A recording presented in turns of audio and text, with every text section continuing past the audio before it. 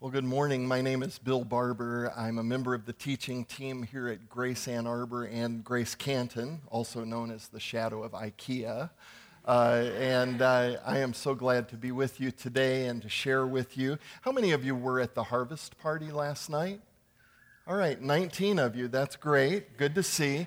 I am bummed that I missed that. I was so excited. I was ready to appear as George Clooney. Because I get that a lot, as you can see. Total strangers stopping me on the street and saying, "Has anyone ever told you you look like George Clooney?" No, maybe Pitbull, but not George Clooney. That's for sure. But the reason I couldn't be here is because, and my voice is a little shot, because for the last 2 days, I have been the public address announcer at Spring Arbor University for 4 college basketball games.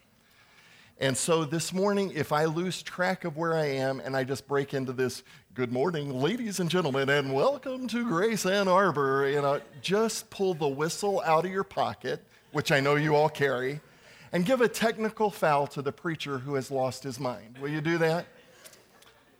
Well, this morning we are talking about this word, blindsided. If you're like me, you probably don't like that word, and you really don't want to experience that word. Being blindsided usually makes you sick to your stomach. It leaves you weak in the knees. It causes us to fight back tears of hurt and anger. It backs us into the corner or under the covers. The reason that word is so painful is because most of the time, blindsided means that something has gone terribly wrong. It means that your best laid plans and dreams have been severely altered, maybe shattered into tiny pieces, and you never even saw it coming. Most of us have been blindsided at some point by something or someone. Maybe it was when your spouse filed for divorce, or you found out that your significant other had cheated on you. Maybe it was the phone call telling you that someone who was very, very dear to you had passed away suddenly. Perhaps it was someone you trusted in your childhood or in your teen years who sexually abused you or raped you.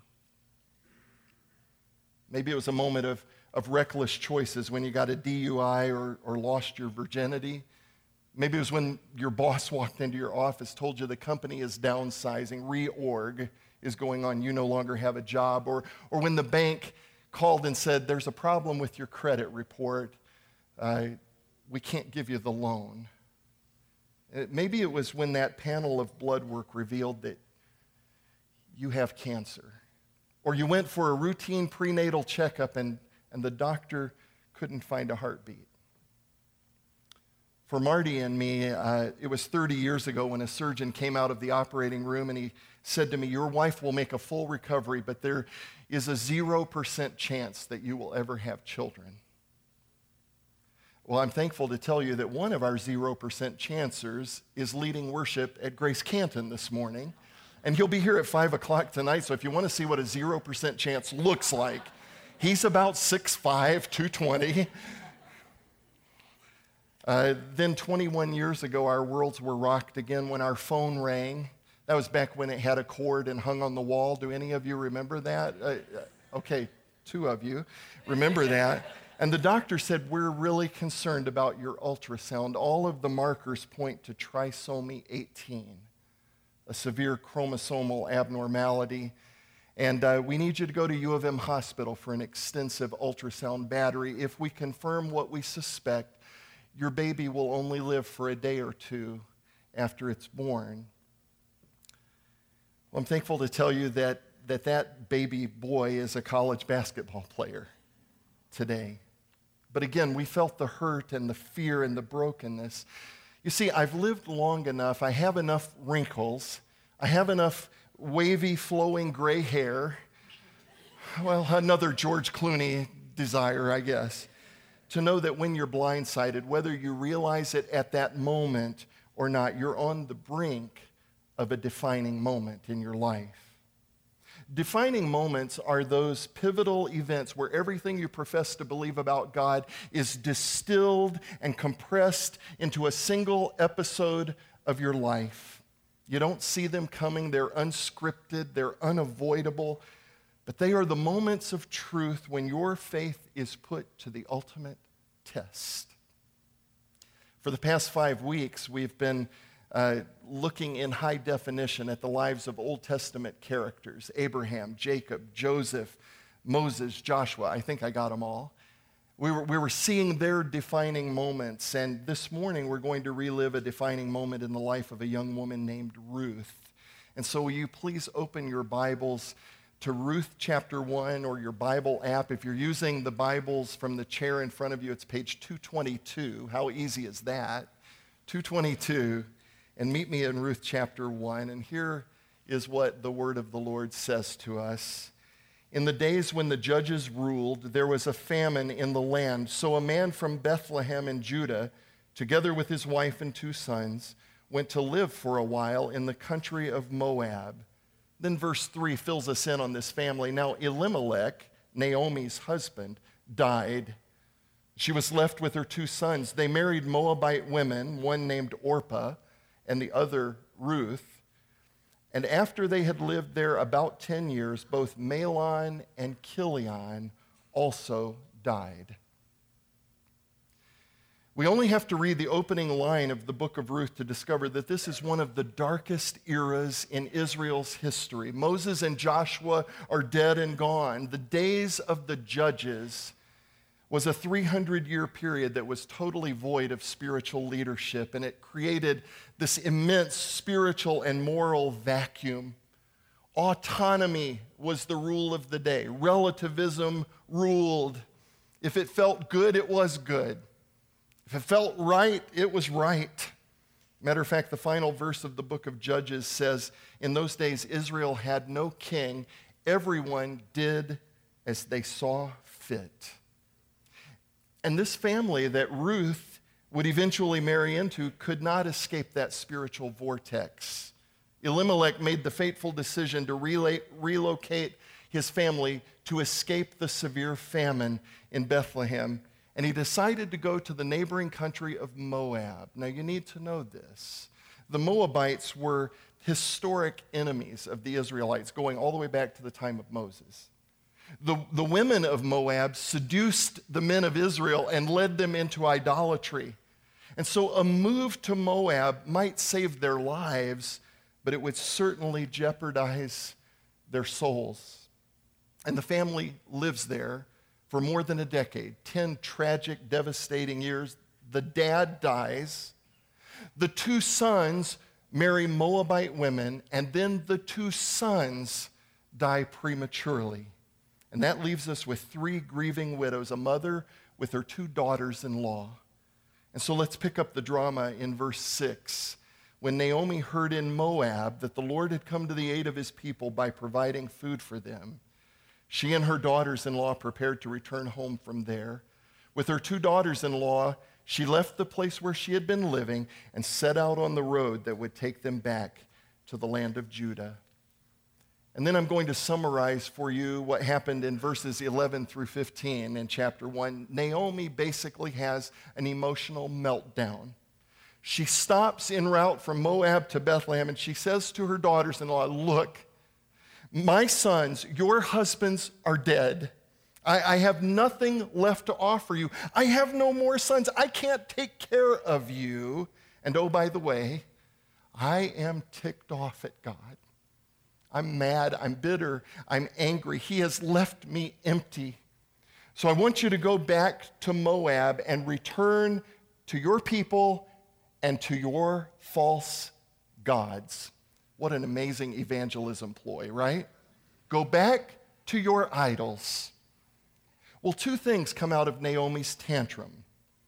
First, Naomi becomes a perfect Facebook meme for every bad mother-in-law joke that you can think of. I mean, just put a picture of Naomi there stomping her feet in the dust on the road between Moab and Bethlehem. Bad mother-in-law. Second, more importantly, our focus starts to shift to this young gal named Ruth. And we discover a very comforting truth at this point. Even when you get blindsided by life, the sovereign, all-seeing God still has his eye on you.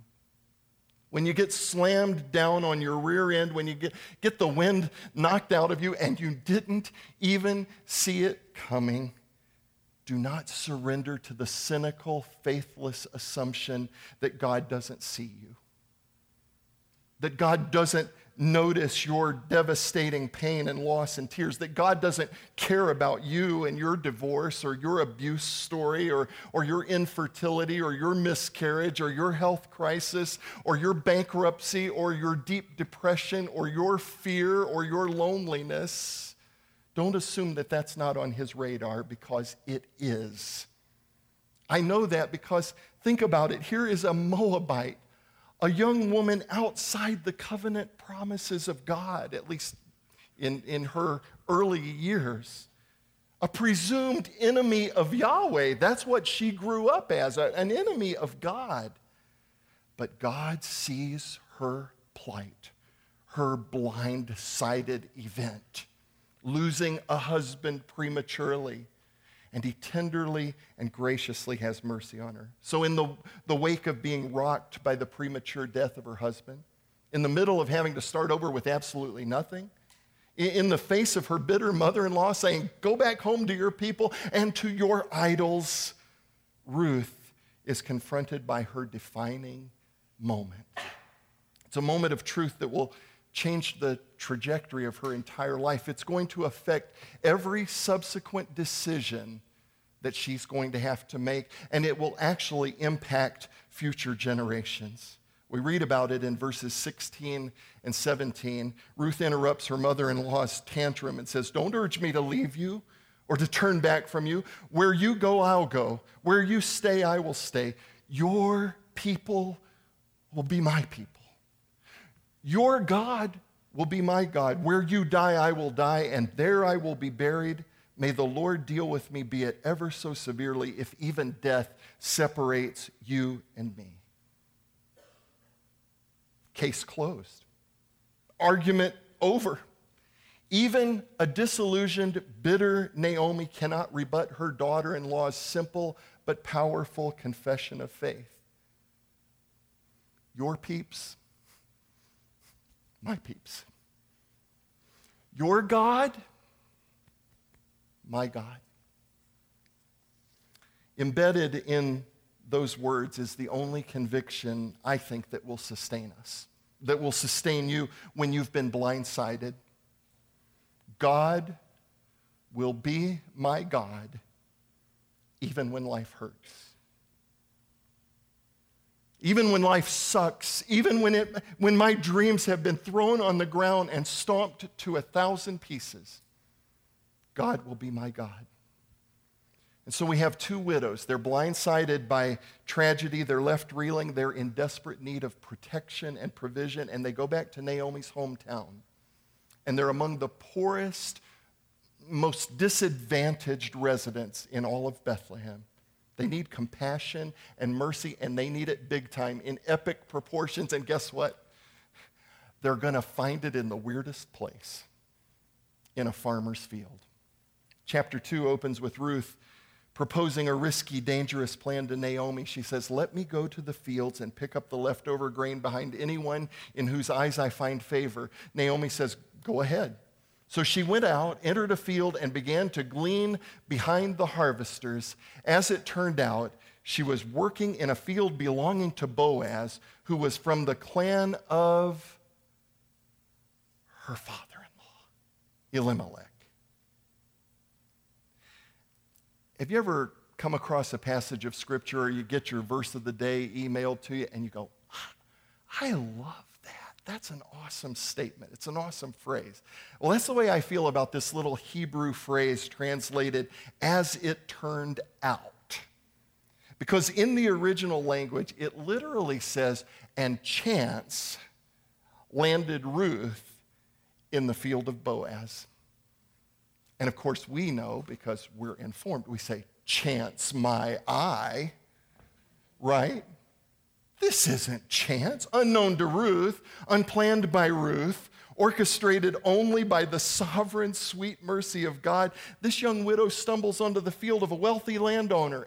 And more importantly, it's the field of a family relative, and his name is Boaz. And once again, Ruth finds herself totally blindsided for a second time. But this time, she's blindsided by God's grace. Boaz meets Ruth. He immediately lavishes her with the protection and provision she needs. He insists that she spend the rest of harvest season working in his field. He provides a huge meal for her with leftovers so she can take home to her mother-in-law. And he orders his men to protect her at all costs and even to make it easy for her to glean a massive personal harvest. Now, I have to tell you, this is where it really gets good. The male harvesters in Ruth's day would work from sunrise to sunset, and they would gather all of these sheaves of barley, they would thresh them, and at night, the average male harvester, hardworking man, would take home 1 to 1.5 pounds of barley. Ruth, at the end of her first day, has 30 pounds of barley. I mean, can you imagine Naomi's eyes when Ruth walks in and dumps 30 pounds on the kitchen floor? It'd be like like this Tuesday night, if you send your 4-year-old out trick-or-treating, with one of those cute little pumpkin buckets that holds 2 candy bars and a bag of Skittles, something like that. And she comes back home with 10 pillowcases full of candy and diabetes, right? I mean, what an amazing thing. Well, Ruth finds this grace too amazing. This response of Boaz is so overwhelming, she can't contain her sense of curiosity and awe. And so in chapter 2, verse 10, she asks him, with her face bowed down to the ground, "Why have I found such favor in your eyes that you would notice me? Because I'm a foreigner." Well, Boaz doesn't mention it here in chapter 2, but I have a pretty good idea of the real reason behind his generosity and his grace toward Ruth. And it's not just a theory, some cooked up thing by George Clooney, okay? It's found in the shadows of Boaz's family of origin. I call it the Rahab connection. In the Gospel of Matthew, chapter 1, which is basically a biblical version of Ancestry.com, we find that one of Boaz's female ancestors is a woman named Rahab. Now, if you've read through the Old Testament or heard some of the Old Testament stories, you go, wait a minute. I know that name. You mean the Rahab who lived in the city of Jericho back in Joshua's day? You mean the woman who hid the spies that Moses sent to spy out the promised land? That Rahab? You mean the one who converted from paganism and became a worshiper of Yahweh, the true God? Wait a minute. You mean Rahab, the former prostitute? Yep, that Rahab. She's Boaz's great-great-grandma. I don't know how many greats there, but she's his female ancestor. And he was surely aware and humbled that in his own family history, his great-grandma was a Gentile, a foreigner, a presumed enemy of Yahweh who desperately needed grace. I mean, does that excite you that God's remarkable providence would actually dump a foreigner, a Gentile, into the field of a man whose family knew what it was like to be blindsided by grace? How good is God to do that for Ruth? How tender of him. And Boaz speaks grace to her in verse 12 of chapter 2. He says, "May the Lord repay you for what you've done. May you be richly rewarded by the Lord, the God of Israel, under whose wings you have come to take refuge." Now I want you to think back to what Ruth said on the road between Moab and Bethlehem when Naomi was losing her mind. She said, "Your God will be my God." She could never have dreamed of God's faithfulness to take her tragic story of losing her husband at such a young age and repurpose that and make it something beautiful, something good. I would say being blindsided by grace is a pretty great thing, wouldn't you? Would you agree with that?